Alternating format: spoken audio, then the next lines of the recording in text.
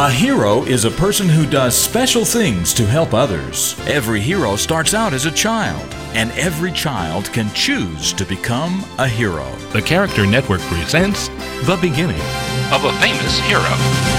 Robert Frost was born in San Francisco on March 26, 1874.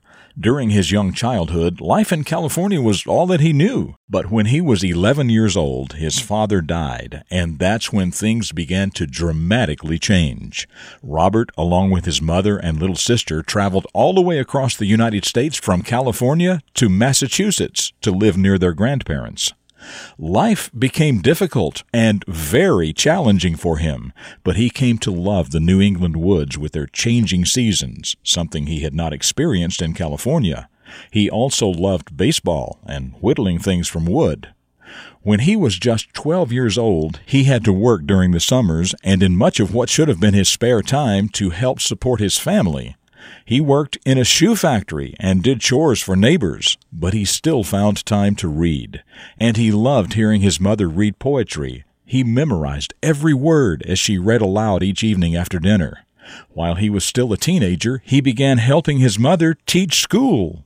Even though he was willing to work hard to help his mother and sister, he knew that working in a factory or even teaching school was not what he wanted to do with his life.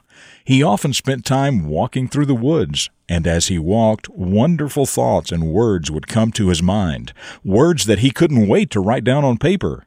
Those words became poems, and he published his first poem while he was still in high school.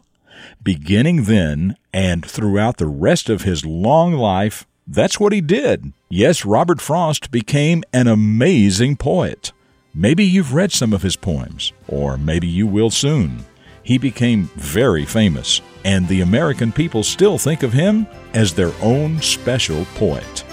I'm Jim Lord. That's what I know about the beginning of this hero, and I know that you can become a hero too.